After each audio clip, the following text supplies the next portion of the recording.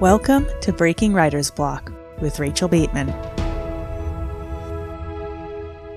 Why do you resist writing even when you want to write? We have all been there at some time or another. We want to write a story. We have the idea. We're excited about it.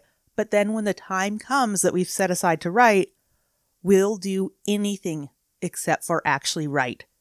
Maybe that means you clean your house or you run some errands that you've been putting off and suddenly you just cannot put them off any longer. You play the game on your phone for 7 extra rounds because you're sure you'll just get to a point where it seems logical to stop and then you can write. Maybe you decide that you don't know enough about what you're writing about, so you need to listen to another podcast episode or read another book. You're just not ready yet. Whatever reason you come up with, the end result is the same. You've set aside time to write and you're excited, but you resist actually doing it. You don't show up to the page. And why is that?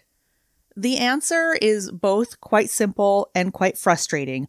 But once you understand what's really going on, it becomes easier to work past it and show up for your writing. Move through the resistance until you build a wonderful, consistent practice. What this resistance boils down to is fear. It is a fear response that is stopping you from writing. It might not feel like fear.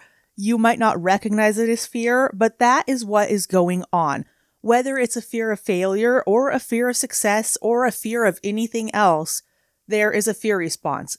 And it is one that is biologically coded in you because your brain has one job: to keep you safe and alive. And your brain is really, really good at that job, but it's not super great about deciding what actual danger is. If you think way back to the day when we were hunters, gatherers, cavemen, however you want to say it, there was a really real danger lurking around basically any corner. You needed to know how to stay alive. Your brain needed to know how to keep you alive.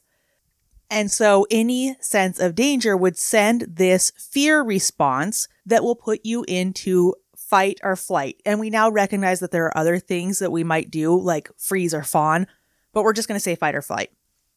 If you're out gathering berries and you turn a corner and there is a mountain lion, your brain throws up the signal and says, danger, danger, and you're flooded with adrenaline and you decide, am I fighting this mountain lion? Am I fleeing from this mountain lion? Am I freezing here and hoping it doesn't notice me? What am I doing? Your brain responds to keep you safe and alive. But your brain can't really tell the difference between, holy crap, that's a mountain lion, it's going to eat me and I'm going to die, and if I'm vulnerable and write my stories and put them out in the world, people might not like them. They might criticize them, and that might hurt. Your brain doesn't like to experience discomfort at any level. So that possibility of hurt and discomfort throws up that same warning as the mountain lion that might be mauling you any second. And your brain throws out that same fear response to keep you from stepping into the danger. So when you think of the 47,000 things you need to do before you can actually write, even though you're so in love with the story and all you want to do is write it, that is your brain giving you a whole bunch of ways to not step into the danger. Your brain is telling you all the different things you should do that are safe and comfortable because they are things that you've done before and it knows you can do. Your brain doesn't like change. It doesn't like risk. So it is going to convince you that you have to clean out the fridge today instead of write. Because if you write, you might share it. And if you share it, you might receive negative feedback. And if you receive negative feedback, that might hurt and your brain is not there for it. So what do you do to move through it? You can't just turn off this part of your brain. As nice as that would be, it has been hardwired in us for so long. You can't just make it stop, but you can learn to recognize it and move through it. And how you do this is when you start to feel the resistance toward writing, stop and say, okay, Brain, I know what you're doing. You are trying to keep me safe. You are trying to keep me comfortable, but it is okay. It is safe to be vulnerable. It is safe for me to write my words. It is safe for me to share my words. Your subconscious brain is going to think it's not, but your conscious brain can override that. Whether you take this to the page and journal about it and make sure you really write out the feelings and write through them and put it on the page how safe it is for you to do this thing, or you say it out loud. You sit in your office and you say out loud to yourself, it is okay.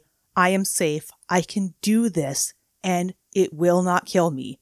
However you want to do it, acknowledge that your brain is just trying to keep you alive. And that your brain, as smart as it is not smart enough to realize that this won't actually kill you.